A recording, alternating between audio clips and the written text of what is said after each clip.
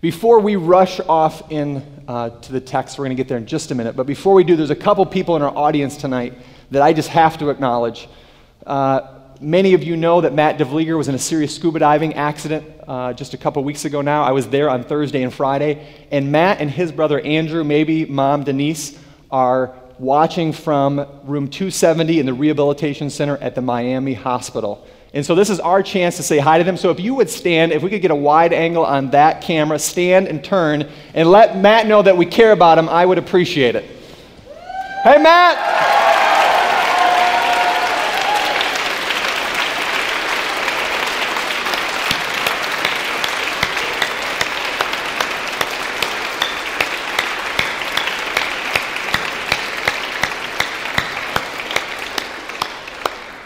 I was there on Thursday and Friday, and Matt moved from the hospital to the rehab center. I was there with him as he did his first day of occupational therapy and physical therapy. He did great.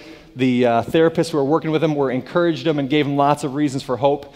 And so we, Matt, Andrew, Denise, Bob, Sandy, we are praying, and we will continue to pray, and we want you to know that the Calvin community cares for you, and we will continue to do so. So we're glad that you could be with us tonight. If you all would now pull out your Bibles and turn to page 884, we are starting a 3-week series from the book of Acts, and we're going to start at an appropriate place, the first chapter.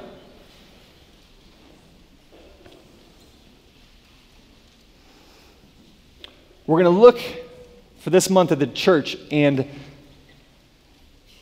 the author of Acts, Luke, starts by telling an incredible story with Jesus' first instructions to the disciples about what the church should do. And I think if you haven't read this text in a while, you're going to be surprised when we get to looking at this passage more carefully and finding out what Jesus' first instructions were to the disciples about the church. So let's read God's word together, starting at verse 1 of chapter 1. In the first book, Theophilus, I wrote about all that Jesus did and taught from the beginning, until the day when he was taken up to heaven, after giving instructions through the Holy Spirit to the apostles whom he had chosen. After his suffering, he presented himself alive to them by many convincing proofs, appearing to them during 40 days and speaking about the kingdom of God. While staying with them, he ordered them not to leave Jerusalem, but to wait there for the promise of the Father. This, he said, is of what you have heard from me. For John baptized with water, but you will be baptized with the Holy Spirit not many days from now. So when they had come together, they asked him, Lord, is this the time when you will restore the kingdom of Israel?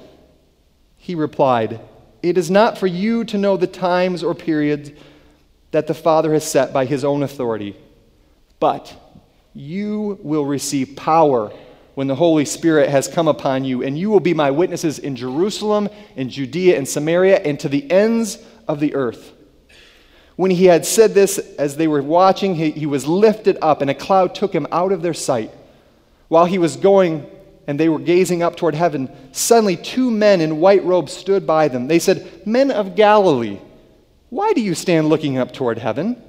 This Jesus who has been taken up from you into heaven will come in the same way as that you saw him go into heaven. The word of the Lord. I encourage you to keep your Bibles open. We're going to be flipping through there throughout the evening. Waiting, as they say, like breaking up, is hard to do. Whether you are waiting for a table at your favorite restaurant, whether you are waiting in your car at a red light, whether you are waiting for a report on a sick loved one, or whether you are waiting to get your first semester grades after you've played far too much FIFA soccer, waiting is hard to do. These past number of weeks, I have been reminded how hard waiting is. I've been reminded by my now 5-year-old son, Quincy, which is his birthday today. Thank you. You can see him there. He's loving on his sister. I've been reminded how hard it is to wait. When you are almost 5 years old and the calendar flips from November to December, it seems like something instantly kicks in that's like, I gotta wait, it's coming, I know it's coming, I know that day's coming, I can see it on the calendar now. And everything we do just seems to increase the sense of anticipation and how hard it is to wait.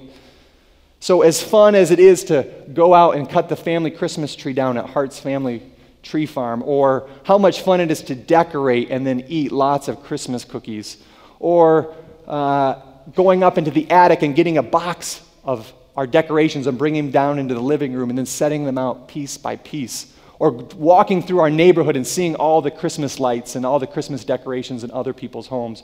No matter what it is, and no matter how much fun it is, it just makes the waiting that much harder. It seemed like around every corner, everything we did, there was something that increased his sense of, are we there yet? Are we there yet? Is it here yet? Are we going to be able to do the thing that we've been waiting for most? And it was the crescendo of it all was that morning when he came down, and finally, there was that first present underneath the Christmas tree. And then it was just all over. Can I open it, Dad? Can I open it? Can I open it? And then his younger sister, didn't take her long to learn that she could come in, Daddy, can we do it? Can I? And then their mother, Betsy, and I had to be the ones to bear the bad news and hold the hard line and say, no, it's not time yet. There's still a few more days of waiting. And initially, I just thought this waiting would be hard on Quincy, but as we got into the final days, I realized how hard it was going to be on me. You see, when you're 4.5, almost 5, and you can't tell the time perfectly yet, it's pretty easy to think that when your clock says 6:00, that's time to get rolling. So our alarm clock, Quincy, went off a little earlier than we had hoped. And so that final week, it's like, Dad, it's 6 a.m. I mean, is today the day? Are we there yet? Can we do it now? Can we open the presents? It's like, no, a couple more days. Couple more days. The waiting would not end, and I was reminded just how hard it is to wait. We read a passage tonight about a group of people who were experiencing just how hard it is to wait. We see in verse 4 where Jesus says, while staying with them, Jesus ordered them to not leave Jerusalem, but to wait. And notice the language that he uses. He orders them. It's not a suggestion. It's not a, hey, have you considered? Or, hey, why don't you think about? No, Jesus orders the disciples to wait. But doesn't it seem like an odd instruction? I mean, the disciples have just come through this incredible stretch of history. They were the ones there as Jesus rode in on a donkey in the triumphal entry. They were the ones there who watched Jesus break the bread and pour the wine into the cup. They were the ones there when Jesus was arrested. They were the ones there who saw Jesus' body on the cross. They were the ones who had seen Jesus' resurrected body. They had seen extraordinary things in just a few short weeks. And now he says, wait? What are you talking about, Jesus? There's so much to do. There's so many people to tell. There's so many things that we could cover. There's this new kingdom to launch. We get a sense of how anxious the disciples are from verse 6, It says, Lord, is this the time when you will restore the kingdom to Israel? You see, the disciples had thoughts that there was going to be a new kingdom in town. They thought that this might be the beginning of a political career for Jesus. They thought that this might be the Jewish renewal movement just kicking off. They thought that there was going to be a political future. There was going to be power and prestige ahead of them. They had already played rock, paper, scissors to see who got to be the vice president. Somebody said, I think he has a real future to be the next Barack Obama. I mean, he's really a strong candidate. They had printed the Jesus for President t-shirts. They had already organized a fundraising campaign. They were ready to go. They couldn't wait. And Jesus says, no, you have to wait. But Jesus, we have to move now. We've got to capture the momentum. Time is money. You know what they say, the early bird gets the worm. We've got to get going. No, Jesus says, you have to wait. But we have to build the church, Jesus. Think about how many missionaries that we could send out. Think about how many people that we could feed. Think about how many children we could clothe. No, Jesus says, you have to wait. All I can imagine is that it must have seemed like strange instructions to the disciples to wait. And I'm guessing that no, you have to wait sounds as unappealing to us today as it did to them then. When asked, most of us don't identify waiting as a strength. I'm not sure many of us have taken the Strengths Finder and received the report back and said, oh, look, I'm good at waiting. Excellent. Most of us have heard the song, have patience, don't be in such a hurry. We play it all the time in our car. And why? Because we need to be reminded that patience is important. Most of us have been raised in the school of Dr. Seuss. Some of you may have seen this. I was told by somebody here tonight, I won't mention who, that is actually in her dorm room.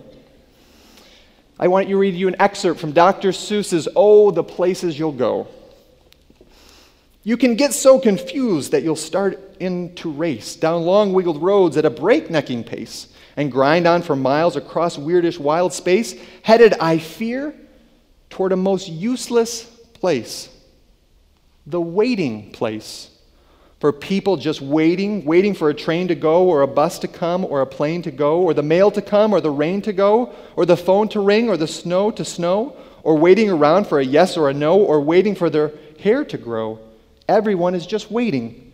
Waiting for the fish to bite, or waiting for a wind to fly a kite, or waiting around for Friday night, or waiting perhaps for their Uncle Jake, or a pot to boil, or better break, or a string of pearls, or a pair of pants, or a wig with curls, or another chance. Everyone is just waiting. No, that's not for you. Somehow you'll escape all that waiting and staying. You'll find the bright places where the boom bands are playing. So we're told that waiting is useless. Waiting serves no purpose. So it seems appropriate for us then to say, if there's the choice of doing something, it always would be better than the choice of doing nothing.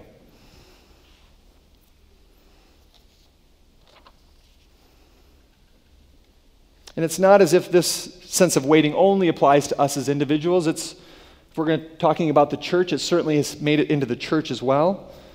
Read any book these days, attend any conference, and you're going to hear people say, we got to do more. We got to have more programs, start new initiatives, serve more people, send out more missionaries. So what could be wrong with it? I mean, what else could we need? Why wouldn't we start the new building project if we have enough money? Why wouldn't we launch the small group ministry if we have enough leaders? Why wouldn't we start the food pantry if we have enough volunteers? Because maybe there's something our churches need even more than money. Maybe there's something our churches need even more than leaders. And maybe there's something our churches need even more than volunteers. But is that even possible? I mean, what could that be? I mean, what could we need more than those things? And for an answer to that question, we'll need to turn back to the text. In verse 4, we've read already, it says, while staying with them, he ordered them not to leave Jerusalem, but to wait for the promise of the Father. He goes on to say, you will be baptized with the Holy Spirit in verse 5, not many days from now. And then we get our answer in verse 8 when he says, but you will receive power when the Holy Spirit has come upon you. You will receive power. It seems to be all about the timing, all about the ordering. First wait, then the power. First stay, then go. You can't go until you wait. You can't go until you've received the Holy Spirit. You can't go until you've received that power. The Greek word here, as some of you may know, is dunamis. It's where we would get our word dynamite. That can be translated power or strength, might. Moving forward without the Spirit would be like driving a car without gas or turning on a lamp that's had the cord pulled out. The most beautiful, powerful, and well-designed car is useless without any fuel. The most beautiful light is useless if that cord is pulled out of the wall. The wattage of the bulb doesn't make any difference if it's disconnected from the power source. Even though the disciples were eager to go, as eager as a child to open up those Christmas presents, Jesus ordered them to stay, and he said, you can't go yet. You have to wait for your power source. You have to wait for the Holy Spirit. He seems to be saying, trust me, you do not want to go out there until you have received the gift the Father's going to give you. And as we read through the book of Acts, we realize why. After the Holy Spirit came upon the disciples, everything changed. The Holy Spirit empowered them to do remarkable things. The impact of the Holy Spirit was unmistakable and undeniable. Walk through with me just a few examples of what I'm talking about. When the Holy Spirit comes, we see it, and you can't confuse it. Look at chapter 2, verse 4. All of them were filled with the Holy Spirit and began to speak in other languages. People heard them in their own native tongue. One example. Flip over the page to verse 37 of chapter 2. Down there at the bottom, verse 37. Now when they heard this, they were cut to the heart and said to Peter and to the other apostles, brothers, what should we do? Peter said to them, repent and be baptized, every one of you, in the name of Jesus Christ, so that your sins may be forgiven. The Holy Spirit cuts to the heart. In chapter 3, we read about Peter healing a crippled beggar, a sure sign of the empowering work of the Holy Spirit. Flip over the page again to chapter 4. Chapter 4, verse 31, there at the bottom of the middle section. Verse 31, when they had prayed, the place in which they were gathered together was shaken, and they were all filled with the Holy Spirit and spoke the word of God with boldness. The Holy Spirit brings boldness and brings courage. On the top, the final two verses of chapter 4, at the top of the next paragraph or the next column there, verse 36, there was a Levite, a native of Cyprus, Josephus, to whom the apostles gave the name Barnabas. Barnabas team, there's a nice shout out for you, which means son of encouragement. He sold a field that belonged to him, then brought the money and laid it at the apostles' feet. The Holy Spirit animates us, inspires us to give of our gifts and our offerings. Two more examples. Flip over a page to the very end of chapter 7, page 891, verse 60, the final verse. This is at the very end after Stephen has spoken to the council, and this is at the end as he is being stoned. He says, then he knelt down and cried out in a loud voice, Lord, do not hold this sin against them. Stephen prays that those who are killing him, murdering him, he prays that their sins will not be held against them. The Holy Spirit is the one who empowers us to forgive others. And then the final example, Acts 15, page 900, page 900. Verse 28, a few verses down, verse 28 on page 900, it says, for it has seemed good to the Holy Spirit and to us to impose on you no further burden than these essentials. Here Luke is writing about the decision made at the Council of Jerusalem about whether or not Gentiles should have to be circumcised in order to be followers of Jesus. And they came to the decision and they say, it seemed good to the Holy Spirit and to us. The Holy Spirit brings wisdom when making difficult decisions. I think you can see that the book of Acts is just absolutely full of the empowering work of the Holy Spirit, of what happens when the power of the Holy Spirit is unleashed. And I think from these examples you can see why Jesus said, you do not want to go out there. You do not want to go out to Jerusalem and Judea and Samaria and to the ends of the earth until you've received this power. You do not want to go out there.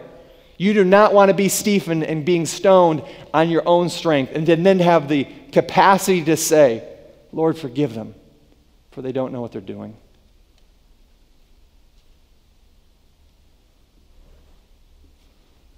That's why they had to wait. It would have been impossible for the disciples and others to perform miracles or to convert sinners. It would have been unnatural for them to share all their possessions or to forgive their killers. They could have never fulfilled Jesus' command to be my witnesses if they didn't obey his first command to wait. But through the power of the Holy Spirit, they did all these things. The Spirit empowered them. The Spirit inspired them. The Spirit animated them. And here's the good news for us. The Holy Spirit still empowers. The Holy Spirit still inspires. The Holy Spirit still animates. The same God who gave the gift of the Holy Spirit to the disciples also offers the same promise and the same power to all of us. As I mentioned at the beginning, this past Thursday and Friday, I flew down to Miami to spend with Matt and his brother Andrew and their mom, Sandy. There we are in Matt's rehabilitation room just after he had finished some rehabilitation that morning. As most of you know, but for those of you who don't know, Matt was down in the Keys on a family vacation over the Christmas break with his twin brother Andrew and his mom and his dad. While he was down there, they decided to do some scuba diving, which they have done the last 5 or 6 breaks. They were experienced divers.